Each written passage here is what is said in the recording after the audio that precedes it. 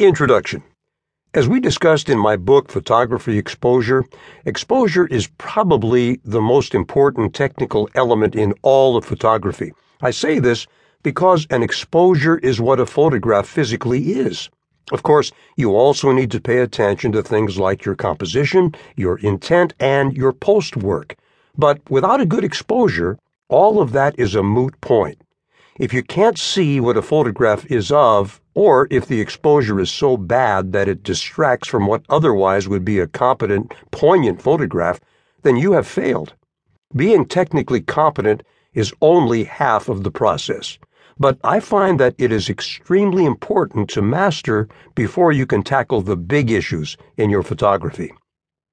In the digital age, too many people mistakenly categorize themselves as photographers simply because they have a DSLR and they can shoot it on auto. While this can certainly be a gateway into the world of photography, as it was for me, this does not make you a photographer. So, how do you begin to become a photographer? Well, you must master your camera and understand its functions so that you're in complete control of the outcome. That's what this book is all about.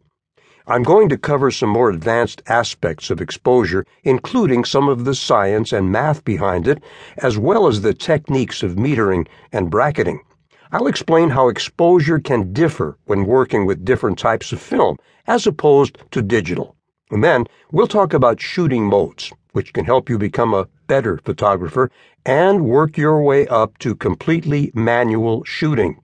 Different lighting conditions are obviously key as well, since you'll need to know how to control your exposure indoors, outdoors, and on many kinds of days.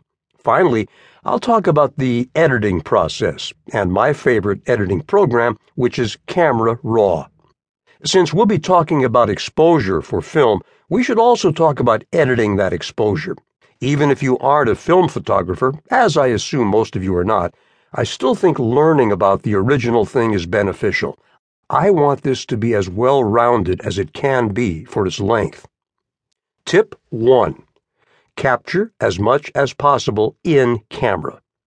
No matter what, whether you are an experienced photographer or brand new to this, I feel like capturing as much as you can in camera is good practice. So, what exactly do I mean when I say that you should capture everything in camera? It basically means don't rely so much on editing. Too many times I hear clients, and even other photographers, say along the lines of, "I like this photo, but the highlights are all blown out. I'll just fix it in post." Or, "I don't like the position of her body. Can you fix it in post?" Now, the first statement, while it does make me roll my eyes, is at least slightly reasonable. Yes, if you have a photo you really like that is slightly technically unsound, by all means fix it. But if you know that you messed up that photo and you have the opportunity to shoot it again more correctly, do so. Don't just look at it and settle and think that you can fix it later. Because while you may feel that you're saving yourself some time right now, in the long run, you've just made that much more work for yourself. Fixing a problem is always so much more difficult and time-consuming than you anticipate, especially when you could have just prevented it. Don't use post-work as an excuse for bad photos. If it's not shot correctly, do it again.